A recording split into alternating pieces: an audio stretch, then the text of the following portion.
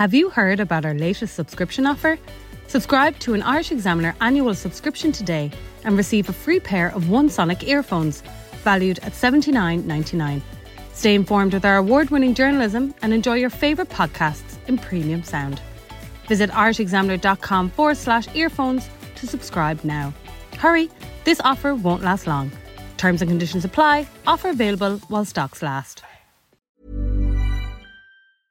Hiring for your small business? If you're not looking for professionals on LinkedIn, you're looking in the wrong place. That's like looking for your car keys in a fish tank. LinkedIn helps you hire professionals you can't find anywhere else, even those who aren't actively searching for a new job but might be open to the perfect role. In a given month, over 70% of LinkedIn users don't even visit other leading job sites. So start looking in the right place. With LinkedIn, you can hire professionals like a professional. Post your free job on linkedin.com/spoken today. When you're ready to pop the question, the last thing you want to do is second-guess the ring. At BlueNile.com, you can design a one-of-a-kind ring with the ease and convenience of shopping online. Choose your diamond and setting. When you find the one, you'll get it delivered right to your door. Go to BlueNile.com and use promo code LISTEN to get $50 off your purchase of $500 or more. That's code LISTEN at BlueNile.com for $50 off your purchase. BlueNile.com, code LISTEN.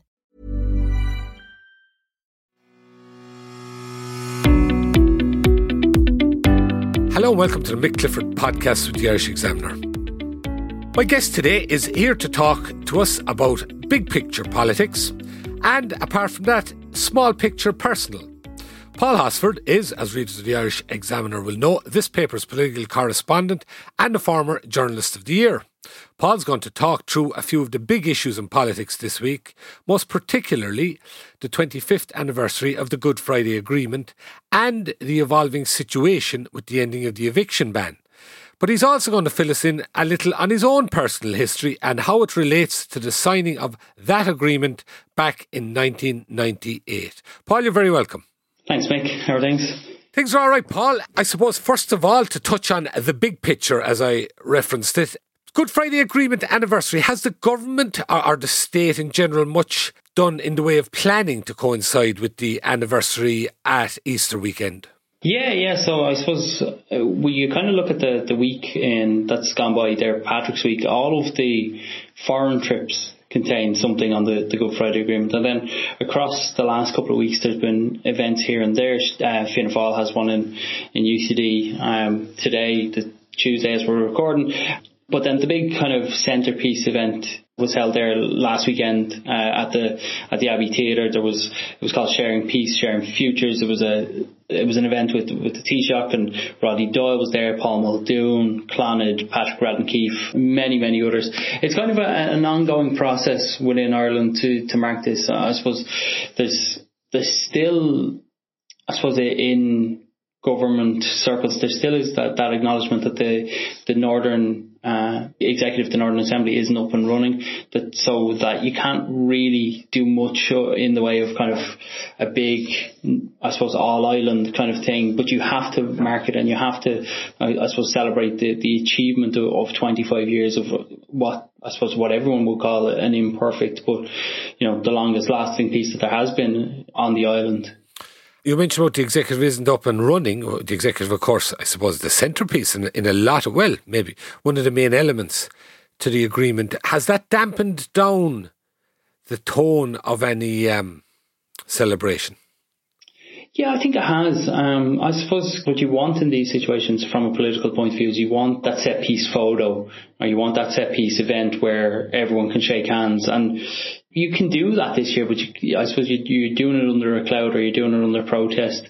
There was talk a couple of months ago that the Joe Biden visit might not happen if the Assembly wasn't up and running. And I think the goal from a foreign affairs point of view next week with Joe Biden's visit will probably be to kind of, he is going up north, to kind of have that a bit of extra pressure, that a bit of extra push to try and kind of get the Assembly up and running, to mark that 25th year by, I suppose, renewing the commitment to peace and kind of moving things forward. But yeah, it definitely has dampened I suppose it is a reminder that the document is a living thing, that it was designed to bring about a peace and try and, I suppose create a society that hadn't been done before, and that you're always going to have teething problems. And you had a massive one in Brexit where,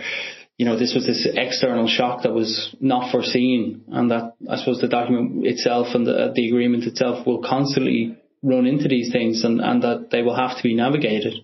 Yeah, I suppose the other side of that coin, though, is there would be a certain loss of patience with some people. I mean, as you say, bedding down and teething problems, but we are 25 years on, and whereas it's seen as a model of agreement in terms of conflict around the world in one sense, certainly in its design, and quite obviously in the fact that it brought to an end the killing that had gone on there for 25 or 30 years.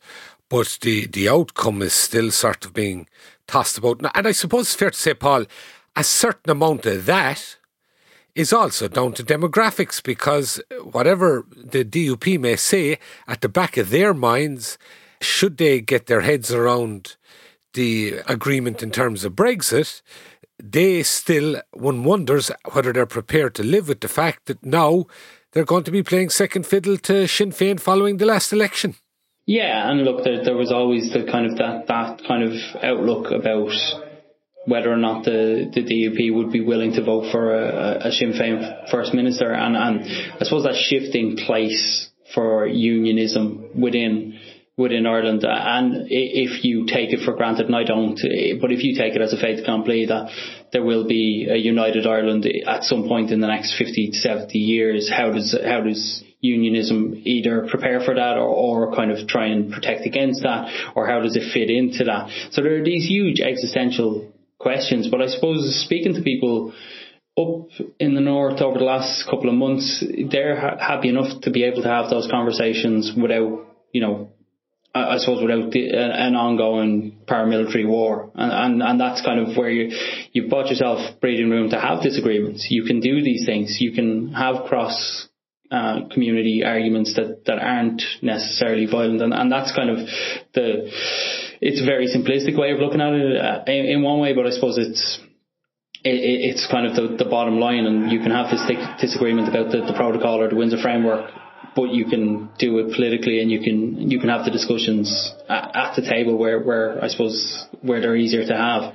Yeah, one other element just there. You said something there, Paul. You said if one believes it might happen the next 50 to 70 years as a fait accompli, and you wouldn't necessarily go along with that. Do you think it could be that long before the island is united, to put it that way? Yeah, well, I suppose it's hard to put a time frame on it, but if you even think about, I suppose one of the things that was raised last year, Sinn Féin raised the idea of having a discussion on what it might look like, and their argument was, and I thought it was perfectly reasonable, was that when Brexit was floated, it was floated as an idea that didn't have anything backing it. And when David Cameron announced the referendum on the UK exiting the EU, there was no agreement on what Brexit actually meant. And Sinn Féin reckoned that you should have a conversation on what a united Ireland would mean before you move towards border poll. I don't really see any massive appetite to do that just yet. I think, in the wake of Brexit, we thought this might happen very, very quickly. We're 7 years on. We're probably no closer to a border poll because I suppose the demand isn't there. I don't think, Leo Varadkar has kind of said a couple of times that he doesn't think that it would necessarily pass. The conversation is going to be long. It's going to be long and it's going to be nuanced. I think it could take. I think a border poll probably could be held. You probably could hold one in 15 to 20 years, but then, or within that time frame, it could be sooner. But beyond that, then you get to a point where how do you even make it happen? What are the legalities? What are the complexities? How do you ensure a real parity of esteem between, I suppose, between communities and cultures in the north? How do you integrate that? How do you convince people up the north to leave the NHS for our health system? These really kind of fundamental brass tacks things. What do we get against what do they get? What does it cost us? Like some people in Ireland will, in the south will look at this as a purely economic argument. Is it worth it financially? Is it viable financially? So I think that those conversations will take a long time, and I think you probably are looking at a decent time frame before it actually happens. I'd agree with you, but that's very much in contrast with the what Sinn Féin describes as a momentum towards it, and certainly in terms of they appear to be in something of a hurry to bring it in, and I think they're giving a commitment that there will be a border poll within the next 5 to 10 years should they come to power in the south, and that'll be an interesting outcome then if that were to come to pass.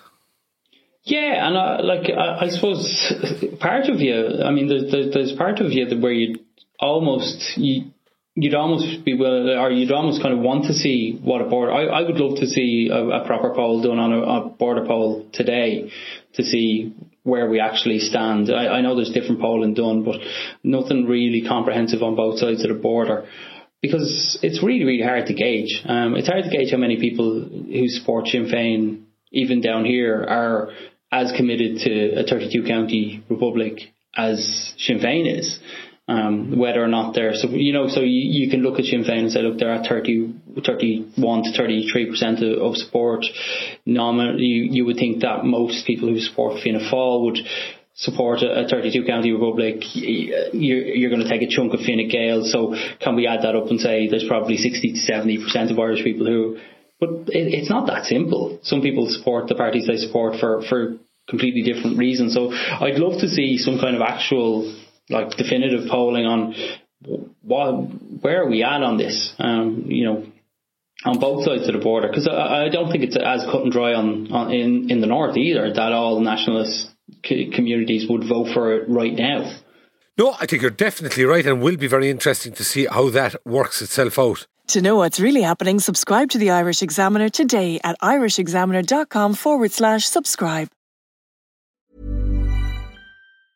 If you thought the only way to get a more defined jawline with natural-looking results was through surgery, think again. Juvederm Volux XC is a non-surgical injectable gel filler that improves moderate to severe loss of jawline definition and can help you achieve natural-looking results with little downtime. Even better, this improved definition lasts up to 1 year with optimal treatment. No maintenance required. Improve jawline definition for a smooth, sculpted look with Juvederm Volux XC. For important safety information and to find a licensed specialist, visit Juvederm.com. That's JUVEDERM.com. Not for people with severe allergic reactions, allergies to lidocaine, or the proteins used in Juvederm. Common side effects include injection site redness, swelling, pain, tenderness, firmness, lumps, bumps, bruising, discoloration, or itching. There's a risk of unintentional injection into a blood vessel, which can cause vision abnormalities, blindness, stroke, temporary scabs, or scarring. Talk to a licensed specialist to find out if it's right for you.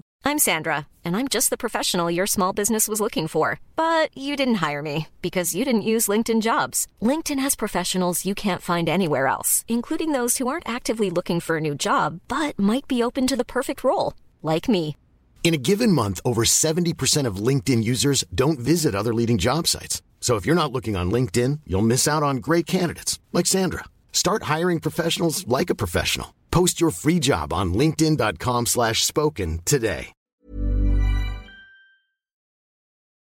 Now, you, on a personal basis, I think you were born in Cork to Cork parentage, as I suppose people from Cork, as I've heard them say myself, by the grace of God, I think apparently is the term.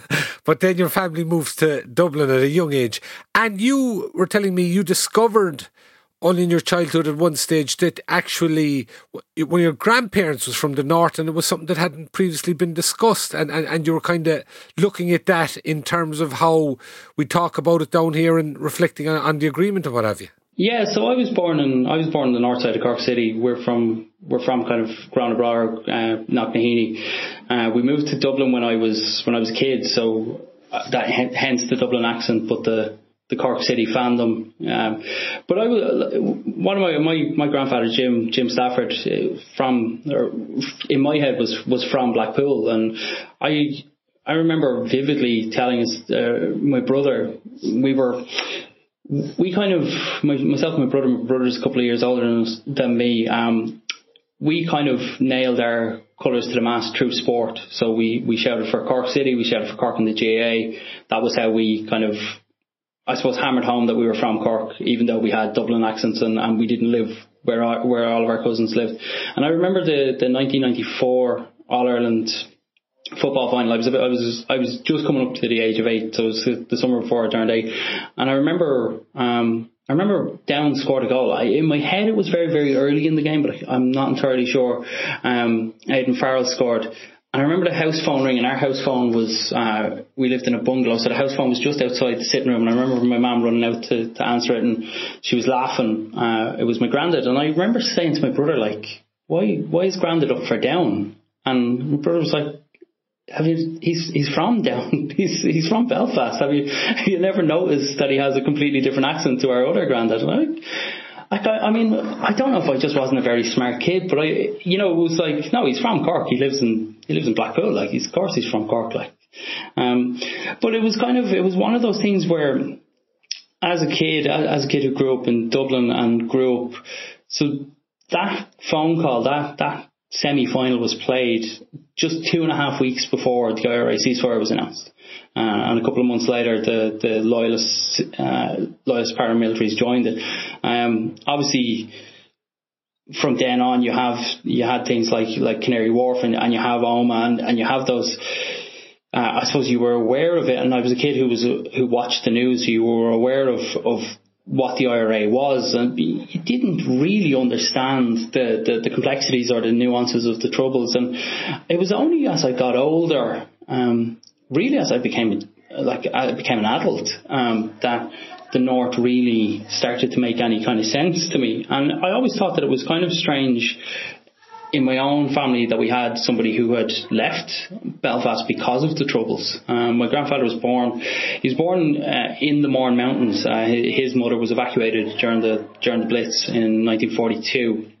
So he's born there, and they moved back into Belfast. He's from Ardoyne. I suppose we had somebody who was a perfect touch ball for these things, but we didn't ask because, one, as you got older, it got to the point where you didn't want to ask because you thought, look, he hasn't volunteered this stuff to you early. But then you were as a kid, you didn't ask because you didn't think about it. Grandad was from Belfast, but he was from Cork, so when we wanted to go and see him, we would go to Cork. So it didn't, it never became a thing. So you were blessed with, and it always strikes me as kind of interesting, because any friends that I have from the North now, you think of your childhood against their childhood, like the way that they normalised growing up around violence or threats of violence or having the army on the streets or things like that were just normal against what, and look, I grew up in Blanchardstown. We had different things on our streets, but it wasn't the same. It was never the same. It wasn't in the same ballpark. And I always, for me, it was strange to kind of start grappling with this idea of what the Troubles actually were against what I understood them to be. And it wasn't until the last couple of years of my granddad's life that I actually started having those conversations with him, talking to him about why he'd left Belfast, or and then my grandmother. So my grandparents met in Cork, and they were married in 1979. So by that stage, my grandfather he'd moved to England for a couple of months and then come back, and he was working as a bus driver in Belfast and got laid off, and he was a tiler by trade, and being out of work, not being able to find work, everything along that, and then the Troubles on top of that convinced him to leave, and he got work in Cork. A guy that knew had moved down, and I always thought it was interesting. Then my grandmother didn't go to Belfast until 1994. She hadn't been in Belfast for the first 15 years of their marriage. My aunt their daughter was, she was 15 years of age at that stage. or 14 years of age at that stage, and hadn't been in Belfast, because she just, I suppose it was a world away for her. You may as well have been on the other side of the world. And that's interesting, isn't it, Paul? Like that, even when you say it's within the family, it's also, it reflects, and I think a lot of people perhaps don't want to acknowledge it. Even people of my generation, I'm 20 years older than you'd say, there is that separateness that was always there, that it was happening up there. You could have sympathy or empathy, particularly with the nationalists, because they were the people we could relate to. But it was beyond our sort of everyday lives to a large extent, unless you were directly involved. And even, as you say, even when you had family members, it still didn't touch, in some instances like yours, to that extent at all. And it's just, was that, I wonder, just the way it was decided both societally and politically to deal with it from down here? Yeah, I wonder about this a lot. From my grandfather's point of view, anytime I spoke to him, he was always more of the opinion that there was less, I suppose, that the people who had left and had come south of the border, a lot of them, in his case, definitely wanted to leave it behind. So there was a huge interest from his end. He obviously kept up with what was going on, and I remember one instance, when they were my grandparents were coming, because we're the only part of the family that's in Dublin. People would come up to us and they'd stay for a couple of weeks in the summer or whatever. And I remember the standoff to Holy Cross, the school there. And I remember both my grandparents being very, I suppose, taking a huge interest in that and being very vexed about it. And I remember my grandfather being had no time for the RUC, but wasn't into nationalist politics down here in that way. But every now and then the subject of the RUC would come up, and he wouldn't be complimentary, because he remembered, he remembered his street being raided. One of his friends was shot and killed, on the street. Those things kind of lived with you. But one story that my mum told me was, there was a guy from Ardoyne who lived near us in Cork, and my grandfather saw him on the street one day, and they kind of said hello and kept walking, and my nan said to him, would you not invite me in? Or kind of, once she caught who it was, just, you're 200 miles from home, you're after seeing a guy, would you not invite me in a cup of tea or whatever? And he was like, look, I don't know why he's here, he doesn't know why I'm here, and we won't discuss it. We'll get on, and we'll you try and leave as best you can that past behind you. And I suppose from that point of view, you completely understand it. These people were leaving behind the war, and if you compare it with what's happening today with Ukrainian refugees, a lot of them will not want to talk about what they've left behind because it's too real, it's too raw, it's too immediate. But then you look at the Irish attitude towards the North, particularly among people my age. I'm mid-30s now and a little bit older. It's not indifference, but it wasn't. I mean, my history book in secondary school ended in 1940, or my Irish history book ended in 1947. It was kind of like, this is what Ireland was like during the war, and then nothing happened after. So we weren't taught about the Troubles, and I think in a lot of ways the Troubles was painted as this very simple sectarian battle. Catholics don't like Protestants, Protestants don't like Catholics, and they just fight, and that's how it's going to be, or that's how it is. It's about it's about religion and land, and then you realise that it's actually far more complex than that. That it was always far more complex than that, and that we were kind of, not even that we were sold the idea that it was, but we were allowed to believe that it was very, very simple, and that once the agreement came around in 98, that was it. There was a line drawn under it, and everyone moved on. And the first time I went to the North, there was no border checks. There was no, but people I know who lived in Derry as kids completely used to the idea of going through a military checkpoint, crossing the border, going into Lifford or going to Buncran on their holidays. They lived with that. And, you know, I had the privilege of growing up in a very peaceful place, a place that didn't live under that. And I suppose from our point of view down here, what I've been trying to do through understanding where my grandfather came from and understanding how he lived his life is trying to understand better how the Troubles not happened, but how they played out in a very real way, how they affected people on a day-to-day basis, people who weren't involved in the conflict, who didn't, you know, who weren't involved one way or the other, because a lot of people just wanted to get on with their lives, and that wasn't really an option afforded to them in the same way it was here, and it was up the road. And that's the thing that you know, I was in Belfast on Sunday. It took me an hour and a half to drive from Blanchardstown to Belfast. It took me an hour and a half to drive back. It was, you know, it's not that far away. Very true. And two things leap out at me there, Paul.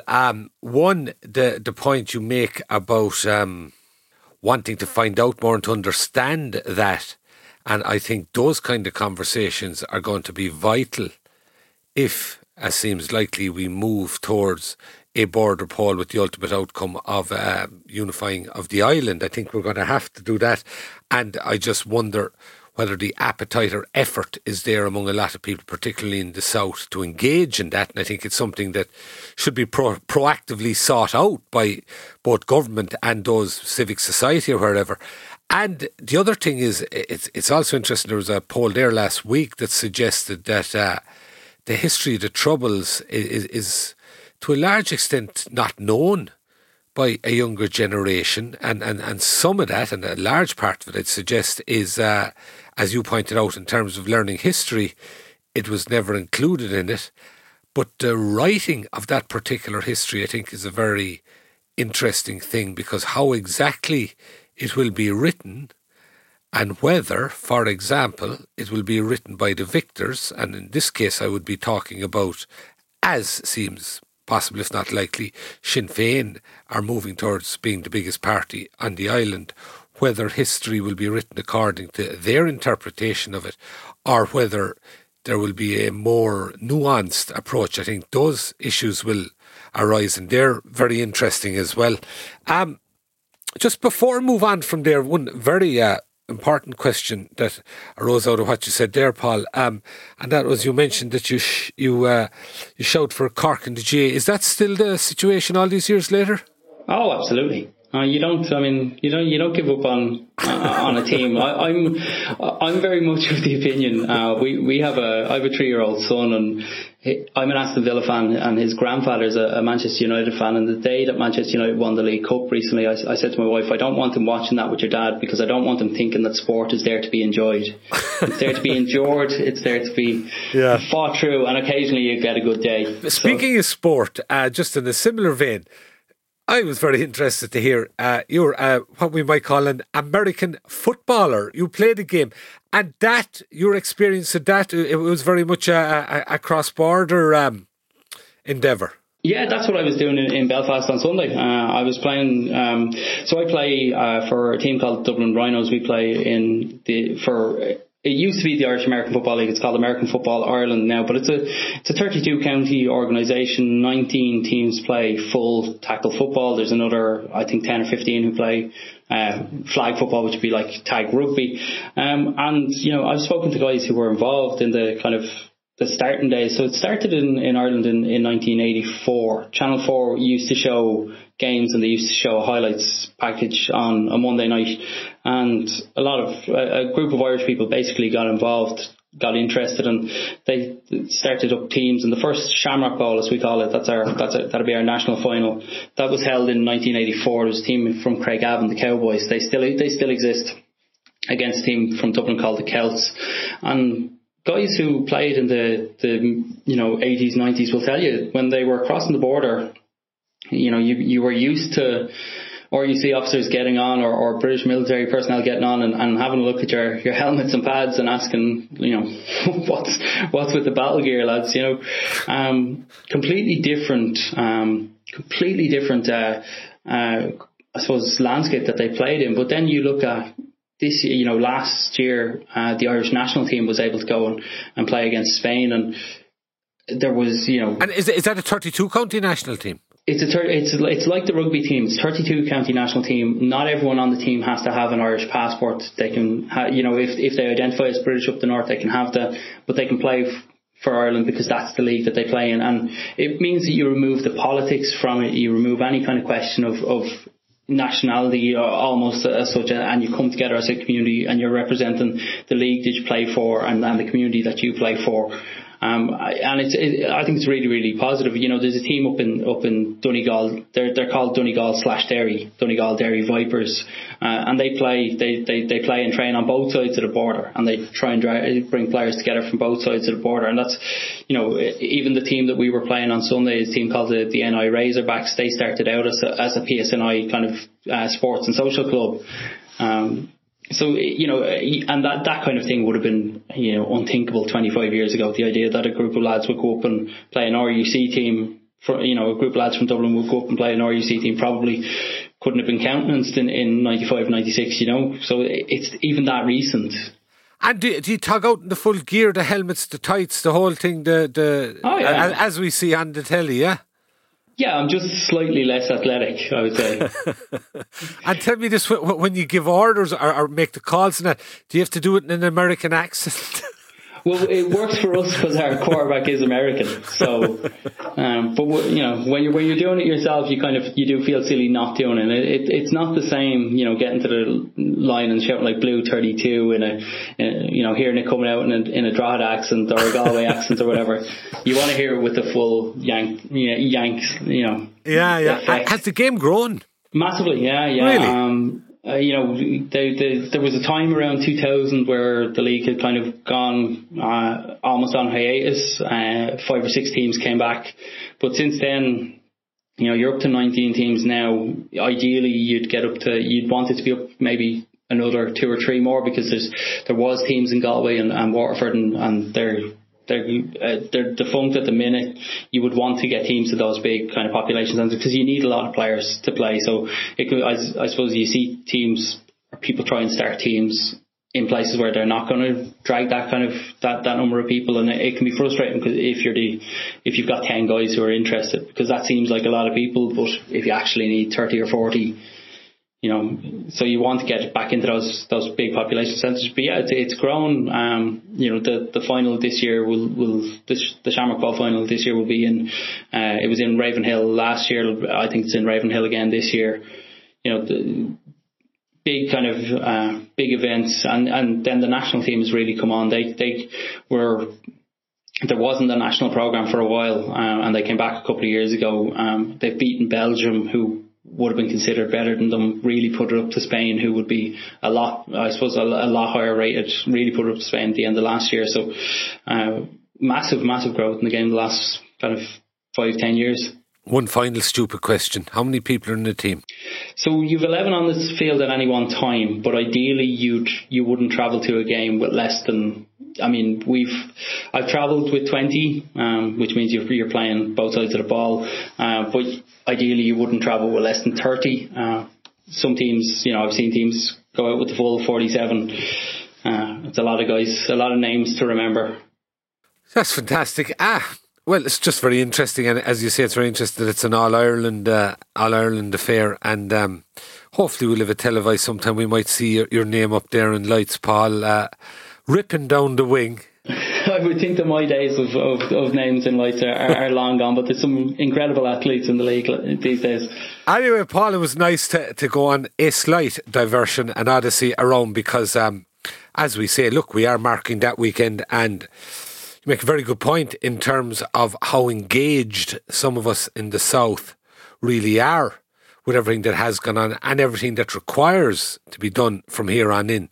But it was good going through it, and enjoy your Easter, and thank you, Paul Hosford, political correspondent with the Irish Examiner, for joining us today.